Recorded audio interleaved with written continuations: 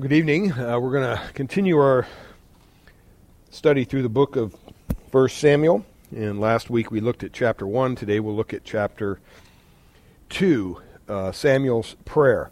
Remember, some helpful information on the book of 1 Samuel. Originally, this was one manuscript in the Hebrew. 1 Samuel deals with the death of Saul. Closes with the death of Saul, I should say. And 2 Samuel takes up with David's reign. And it was originally grouped with Joshua, Judges, and Kings. And they were probably grouped together due to, their content, things like that. They're traced back really to the books of the history of Israel, from the conquest of Palestine all the way to the captivity in Babylon. And so we don't know who wrote it. We don't know when it was written, but we know a little bit, and we looked at this last week about who Samuel was. His name means asked of God or name of God. He's both the prophet and judge over Israel, and the New Testament refers to him in honorable ways.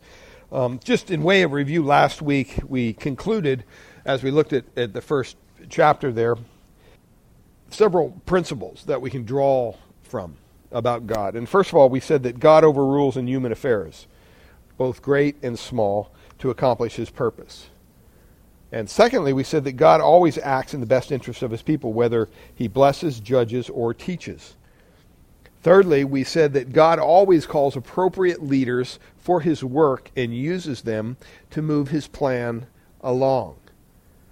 God uses people. That's what he's in the business of doing. Doesn't have to, but he chooses to. And then fourthly, God is present with his people and never abandons them. And that was a very comforting thought as we thought about that God will never, if you're truly saved, God will never turn to you and say, okay, I'm revoking your salvation. If you've truly trusted in Christ, we believe in the perseverance of the saints that they are secure in Christ. Fifthly, we said that God is a righteous judge and expects his children to reflect his character. That applied to Israel and applies to them. That's why God chose Israel to reflect the righteousness of God in that community, in that world, in that time in which they lived, and they didn't do it. They actually became worse than the nations they were supposed to reflect the righteousness of God to. And so God had to judge them. And then lastly, we said that God is at work in the most minute details of history, working out his purpose for his children. We believe in the sovereignty of God. We believe that God has a plan and a purpose. And tonight we'll look at Hannah's prayer, her theology a little bit. But we mentioned last week that when Hannah prayed, when she was stressed out, that it expanded her presence, it expanded her desires, and it expanded her influence. And that's what prayer does for us even today. Tonight we're going to look at chapter 2 and talk a little bit about Hannah's prayer. I just, in way of introduction, I want to say that this is the only prayer written by a female in the Scriptures. Now, you have Miriam's song and Mary's song. These are songs about God, but they're not addressed to God. So this is a very unique Scripture we're looking at tonight, and it stands as a theological treatise, you might say. Remember when 9/11 happened? And you didn't even have to live near where those planes went into those buildings. You didn't have to live in New York City or Pennsylvania or D.C. where those planes came down. But everyone was asking the same question across the country and around the world, literally. Why did God allow something like this to happen? I mean, it was hard for people to comprehend. And people would question, where was God when this happened? How could he allow this to happen? And the answer was given, well, you know what? God didn't want this to happen, but it kind of caught God by surprise. But God's going to love us through this trial, and you know what? This wasn't God's plan. And whether it's an airplane crashing into buildings and killing thousands of people or a tsunami who wipes out villages and thousands of people, you get the same answer. You kind of you walk away with the mentality, well, God rolled the dice, and he didn't know what was going to happen. If he did, he could have prevented it, but he didn't know. And when tragedy strikes, it may be that we're called upon to give an answer for that. whether it's globally, whether it's locally, whether it's in a relationship. And people ask the question, where is God when things like this happen? And Hannah, in her prayer, has only one appeal to you. Listen, please don't say that God didn't know that this was going to happen.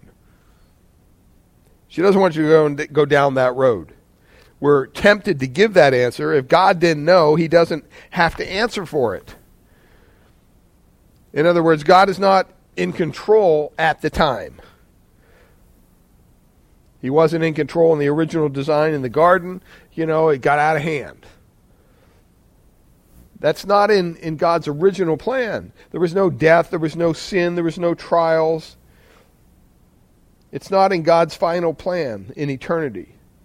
The Bible says there's no tears in heaven.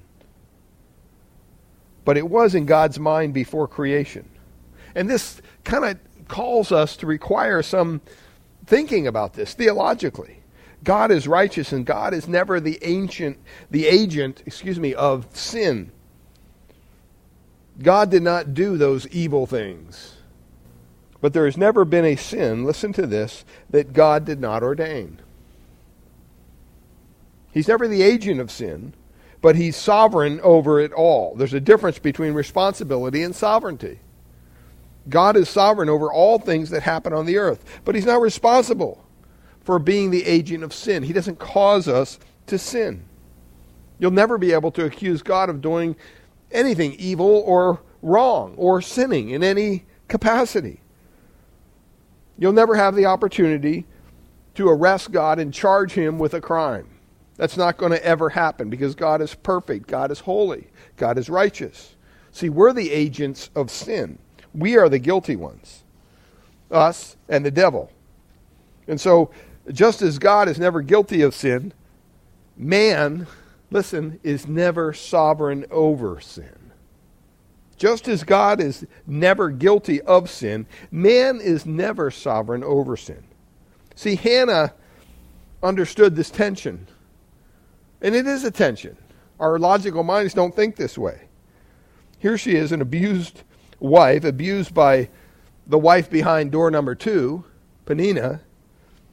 She couldn't do anything about her barrenness. She couldn't have children.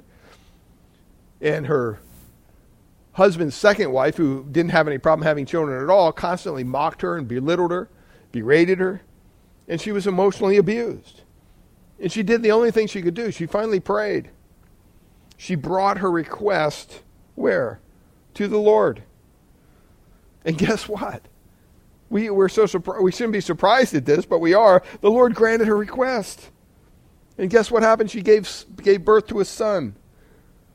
And then she lived up to the bargain. She lived up to the promise she made God. She gave that only son that she had back to the Lord after he was weaned. See, Hannah understands that God is holy. Hannah understands that God is good, that he's sovereign, that he's powerful, that he's wise. She worships God by calling him Savior, Creator, Sovereign Judge.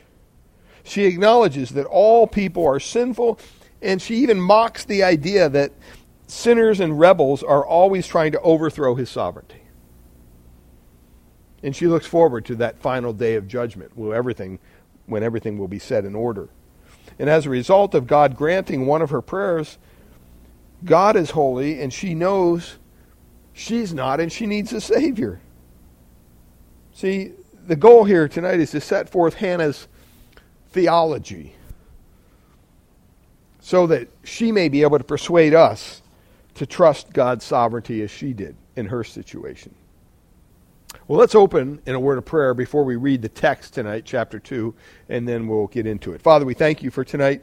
We thank you, Lord, that we can gather here in this place and worship you as the body of Christ. And Lord, we thank you for your word, your inerrant word that we have in our hand and that we can now study and apply to our lives. We pray for your Spirit's enablement. We thank you. Bless our time tonight in your word in Jesus' name. Let me read chapter 2, and then we'll draw out some points. 1 Samuel chapter 2. And Hannah prayed and said, "My heart exalts in the Lord. My horn is exalted in the Lord. My mouth derides my enemies because I rejoice in your salvation. There is none holy like the Lord. For there is none besides you. There is no rock like our God. Talk no more so very proudly. Let not arrogance come from your mouth. For the Lord is a God of knowledge, and by him actions are weighed. And the bows of the mighty are broken, and the feeble bind on strength. But the feeble bind on strength. Those who were full have hired themselves out for bread, but those who were hungry have ceased to hunger. The barren has borne 7, but she who has many children is forlorn. The Lord kills and brings to life. He brings down to Sheol and raises up. The Lord makes poor and makes rich. He brings low and he exalts. He raises up the poor from the dust and lifts the needy from the ash heap, to make them sit with princes and inherit a seat of honor. For the pillars of the earth are the Lord's, and on them he has set the world. He will guard the feet of his faithful ones. But the wicked shall be cut off in darkness. For not by might shall a man prevail. The adversaries of the Lord shall be broken into pieces. Against them he will thunder in heaven. The Lord will judge the ends of the earth.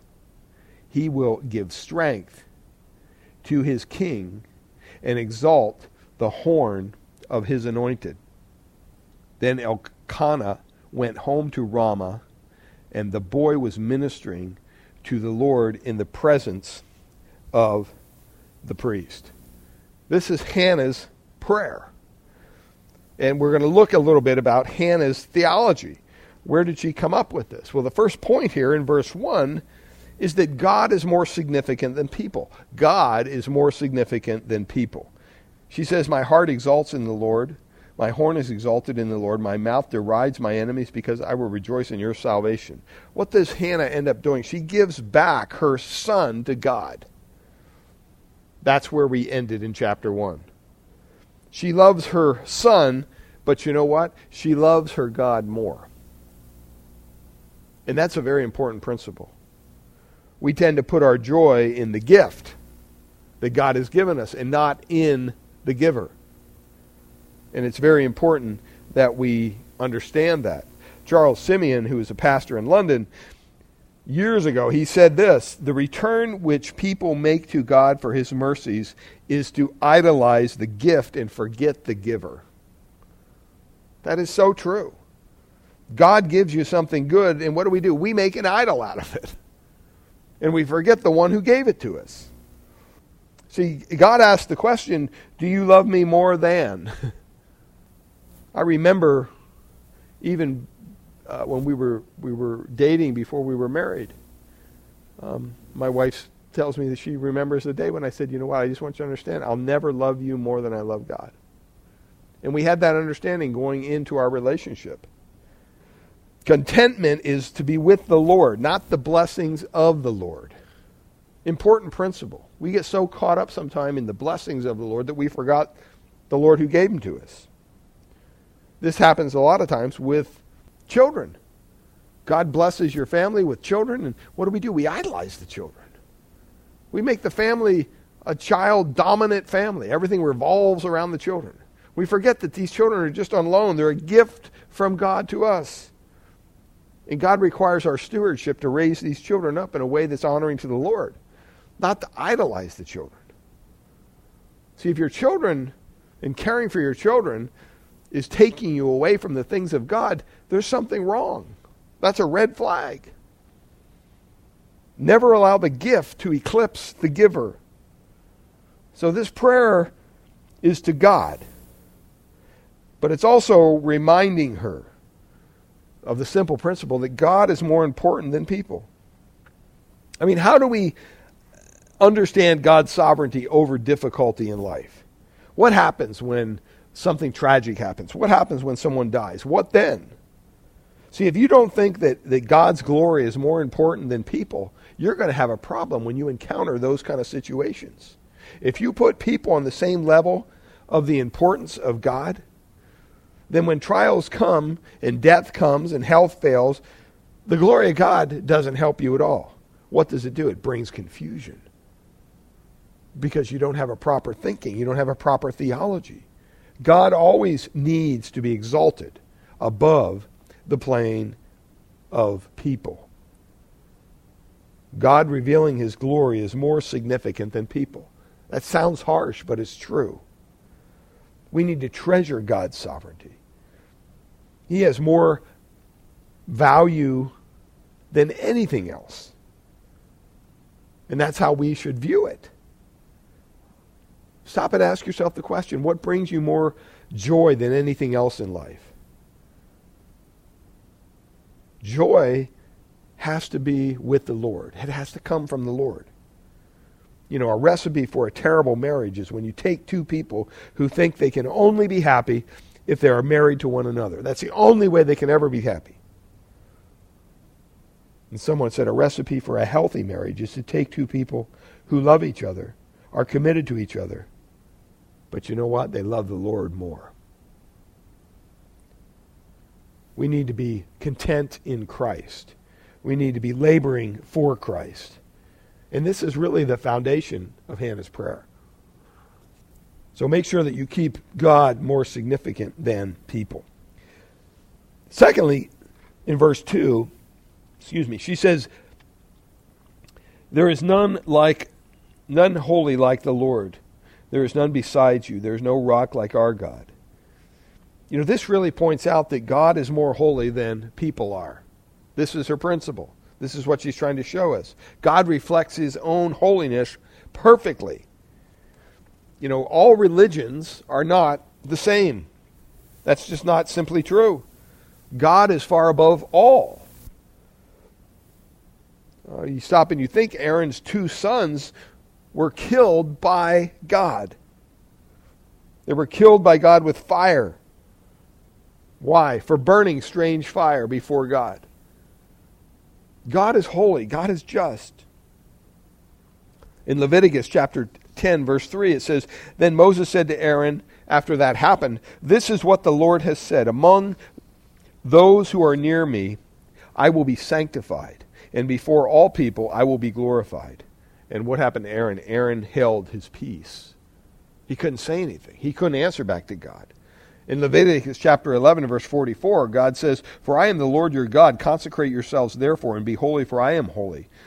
You shall not defile yourselves with any swarming thing that crawls on the ground. Verse 45, For I am the Lord who brought you up out of the land of Egypt to be your God. You shall therefore be holy, for I am holy. Or in Exodus chapter 15, verse 11, Who is like you, O Lord, among the gods? Who is like you, majestic in holiness, awesome in glorious deeds, doing wonders? Or even in the book of Habakkuk, chapter 1, verse 13, it says, You who are of purer eyes than to see evil and cannot look at wrong. See, God could never be the agent of sin. God could never be accused of doing something evil or wrong. When you accuse God of being the agent of sin, you're accusing him of wrongdoing. And we cannot do that. In James chapter 1, verse 13, we know this verse, Let no one say when he is tempted, I'm being tempted by God. For God cannot be tempted with evil, and he himself tempts no one. So the question is why? Why do these things happen? Why, God? We have to remind ourselves when these things happen that God has never sinned, will never sin, can never sin. As a matter of fact, the Bible says that God hates sin. Angels who are holy, holy angels, fall down before him and worship him and cry out 3 times, Holy, holy, holy is the Lord. And that's what she says here. There is no rock besides him because he is holy. He is the rock. He'll never lead you astray. That's the idea of a rock. It's a stable place. It's a refuge. If you've ever been in a crossing a stream or been swimming in a creek or anything like that, we used to do that back home. And sometimes the water would be moving pretty quick, and in the middle of the stream or the middle of the creek there'd be a rock. And the goal was to get to the rock so you could have something to stand on before you tried to make it across the rest of the stream. Because you knew when you reached that rock that you could stand on something that wasn't going to be moved by the water. You were on stable ground. That's what the Bible calls us to do, is to stand on him. Use him as a place of attack to hide behind him and defend. See, he's our foundation. He's the one that cannot be moved. And Moses even called God a rock often. So we want to remember that God is more significant than people, and God is more holy than people are. And then thirdly, in verse 3, she says, talk no more so very proudly. Let not arrogance come from your mouth, for the Lord is a God of knowledge, and by him actions are weighed. What does this principle point out is that God is the judge of all people. No one judges God. He is the judge of all people. God knows what you are thinking. I mean, we can pray in silence, just like Hannah was doing in chapter 1. Remember, she was praying in silence. Her mouth was moving, but nothing was coming out. And Eli thought she was drunk, because that's not usually how they prayed in Israel. They would pray vocally. You would want to hear people's prayers. But we can pray in silence, and you know what? God hears our prayer, just like he heard Hannah's prayer. And that's why the Lord instructs us in Matthew 6, verse 6, but when you pray, go what? Into your room and shut the door and pray to your Father who's in secret. You don't need to make a big deal about it. Now, this isn't setting a precedent that says whenever you pray, never pray in public. It's not saying that. But he's really talking to the attitude of prayer. The idea should be, you know what? The prayer is to God. It's not to the people standing next to you. And he says in verse 6, and your Father who sees in secret will reward you. Do you understand that God knows exactly what you need even before you pray it? I mean, isn't that a comforting thought? That when we have needs in our lives, we don't even have to vocalize them, and God knows what they are. But you know what? He also knows all of our evil thoughts. He knows all of our bad thoughts too. He knows all of our bad motives. See, we can never question someone's motive in the flesh. We don't know. We don't know what people's motivations are. You hear that, well, I don't think they did that with the right attitude. How do you know? How do you know? I mean, you may have questioned about it, but you don't know for sure. Only God knows our motives. See, and Hannah understood this. And she said in her prayer that he will judge you with that kind of knowledge. There's nothing going to be hidden from God on Judgment Day. Matter of fact, in James chapter 5, verse 9, he points out, he says, do not grumble against one another, brothers. He's talking to believers, so that you may not be judged. Behold, what? The judge is standing at the door. Don't think you're going to get away with anything. You know, once in a while our kids will go in the room and they'll close the door and they'll be doing something in there, and you walk up to the door and you can hear them plotting and planning. As soon as you knock on the door, what do you guys do? Oh, nothing. We're not doing anything. Well, I just heard you talking about what you were going to do, and don't even try it. See, the judge is standing at the door. That has the idea the judge is coming to dinner. And he's going to sit around and weigh your actions at the dinner table. Someone once said, you're allowed to be as proud as you are holy. You are allowed to be as proud as you are holy. See, we think of ourselves sometimes high and mighty. God says, no, don't go there. In 1 Samuel 2:10 it says, the adversaries of the Lord shall be broken into pieces. Against them he will thunder in heaven. The Lord will judge the ends of the earth. He will give strength to his king and exalt the horn of his anointed. Everyone will be judged. And you don't want to have arrogance and pride in your heart on that day. Proverbs 15:25 says, the Lord tears down the house of the proud. He tears it down. Or Isaiah chapter 2, verse 12, for the Lord of hosts has a day against all that is proud and lofty, against all that is lifted up, and it shall be brought low. He will break down the arrogant. Hannah understood this. She was broken before God. She was humble before God. So God is more significant than people, verse 1. God is more holy than people, verse 2. God is the judge of all people, verse 3. And now we come to verses 4 through 8. God is the ruler of people. God is the ruler of people. It doesn't matter whether you're strong, weak, full, hungry, barren, fertile, dead, alive, sick, well, poor, rich, humble, exalted. She gives all these comparisons. Only in God's economy, beloved, is the pauper a rich man compared to the rich who do not know the Lord. You could have absolutely nothing as far as worldly wealth. And if you know the Lord, you're richer than the richest man on the earth. You think of somebody like Nebuchadnezzar. Powerful man. Where does he end up? Grazing like a cow in a field. Lost his mind. But God puts Haman on Mordecai's gallows. And he puts Mordecai on Haman's horse. We see that in the Old Testament. See, with God's economy, things are reversed. Psalm 135 verse 6 says, "Whatever the Lord pleases he does, in heaven and on earth, in the seas and all the deeps. For the pillars of the Lord of the earth are the Lord's, and on them he has set the world." You know, someone said he not only owns the cattle on 1,000 hills, he owns the hills that the cattle are on. And not only that, but he owns the dirt which make up the hills. Our God is over all these things. Ezekiel chapter 18 verse 4 says this, "Behold, all souls are mine. The soul of the Father as well as the soul of the Son is mine. The soul who sins shall die." So we ask the question, once again, why do these things happen? Why does he do this?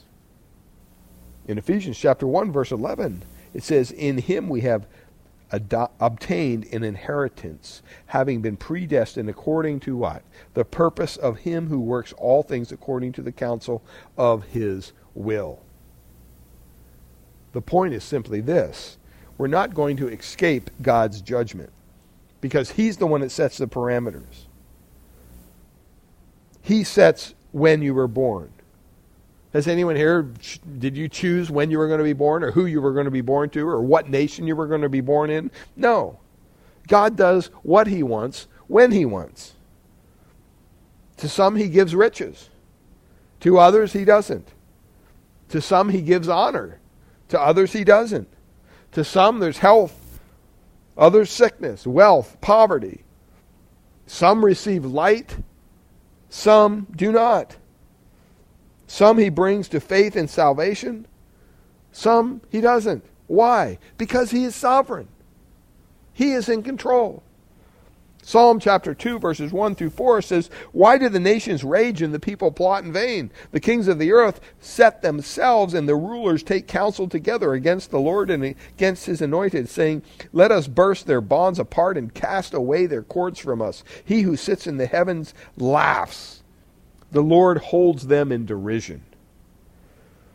Psalm 77 says, "Whenever God speaks, the earth quakes." Psalm 115 says, "Our God is in heaven, and he does whatever he pleases." Psalm 103 tells us that the Lord has established his throne in the heavens, and it will not be moved.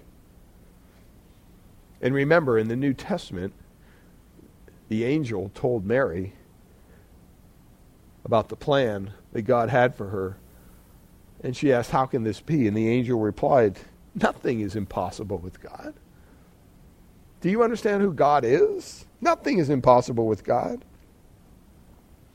Kings come, kings go.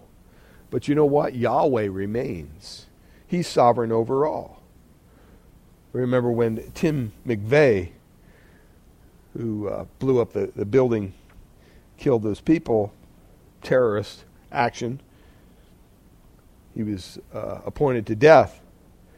And he declined any last words. They asked him, "Do you have any last words before we put you to death?" And he said, "No, but I want to write something down." And this is what he wrote down. Amazing. At the end of his life is, he's going to breathe his last in seconds. And here's what he wrote down. "I am the captain of my own fate, the master of my own soul." See, God's sovereignty destroys that last boasting unbelief. Because he is, within seconds, he was standing before the judgment seat of God. And he realized his own fate.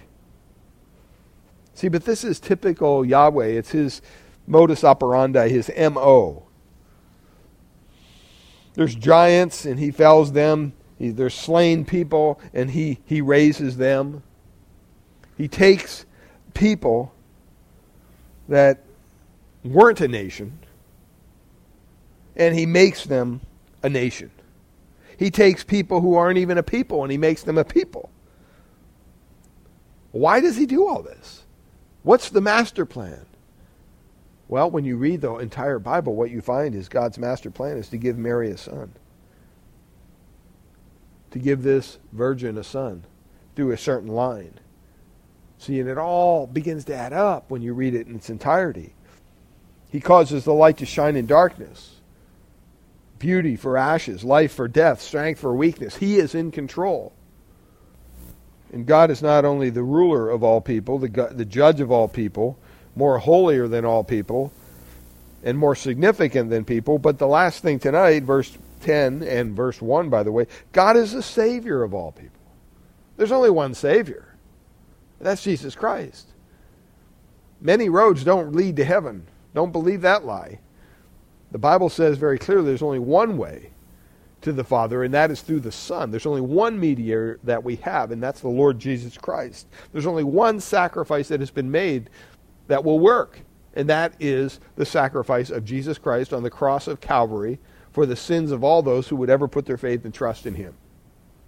Remember, during this time, there's no king around. Basically, you have Eli and his perverted sons involved in the priesthood. There's judges everywhere. It's a very dark time in the time of... See, she's not talking about Israel's king here in verse 10. She's not talking about that. She said, the Lord will judge the ends of the earth. He will give strength to his king. See, she knows. She understands. God gave her the ability to understand that God is going to bring a king to his people. He's going to bring a Messiah. And that Messiah will be their Savior. The anointed Lord. And so when we stop and we look at the beginning of this chapter and focus in on Hannah's prayer, it's deep in theology. And we want to remind ourselves when we come before God as his people, can we say in our own heart that God is more significant than people? That God is more holy than people? That God is the judge of all people? That God is the ruler of all people? And lastly, that God is the Savior of all people. And if you know the Savior and you know that he is the only way, what is our motivation? Our motivation is to go tell that truth to those who are lost and dying in their sin, in this sinful, sin-stained world in which we live. That's why Christ left us here. That's why the church exists. To be built up, to be edified through his Spirit and through his Word and through his people, so that when we leave this place, we can carry the message of hope and forgiveness in Christ Jesus to a lost and dying world. That's what we're called to do.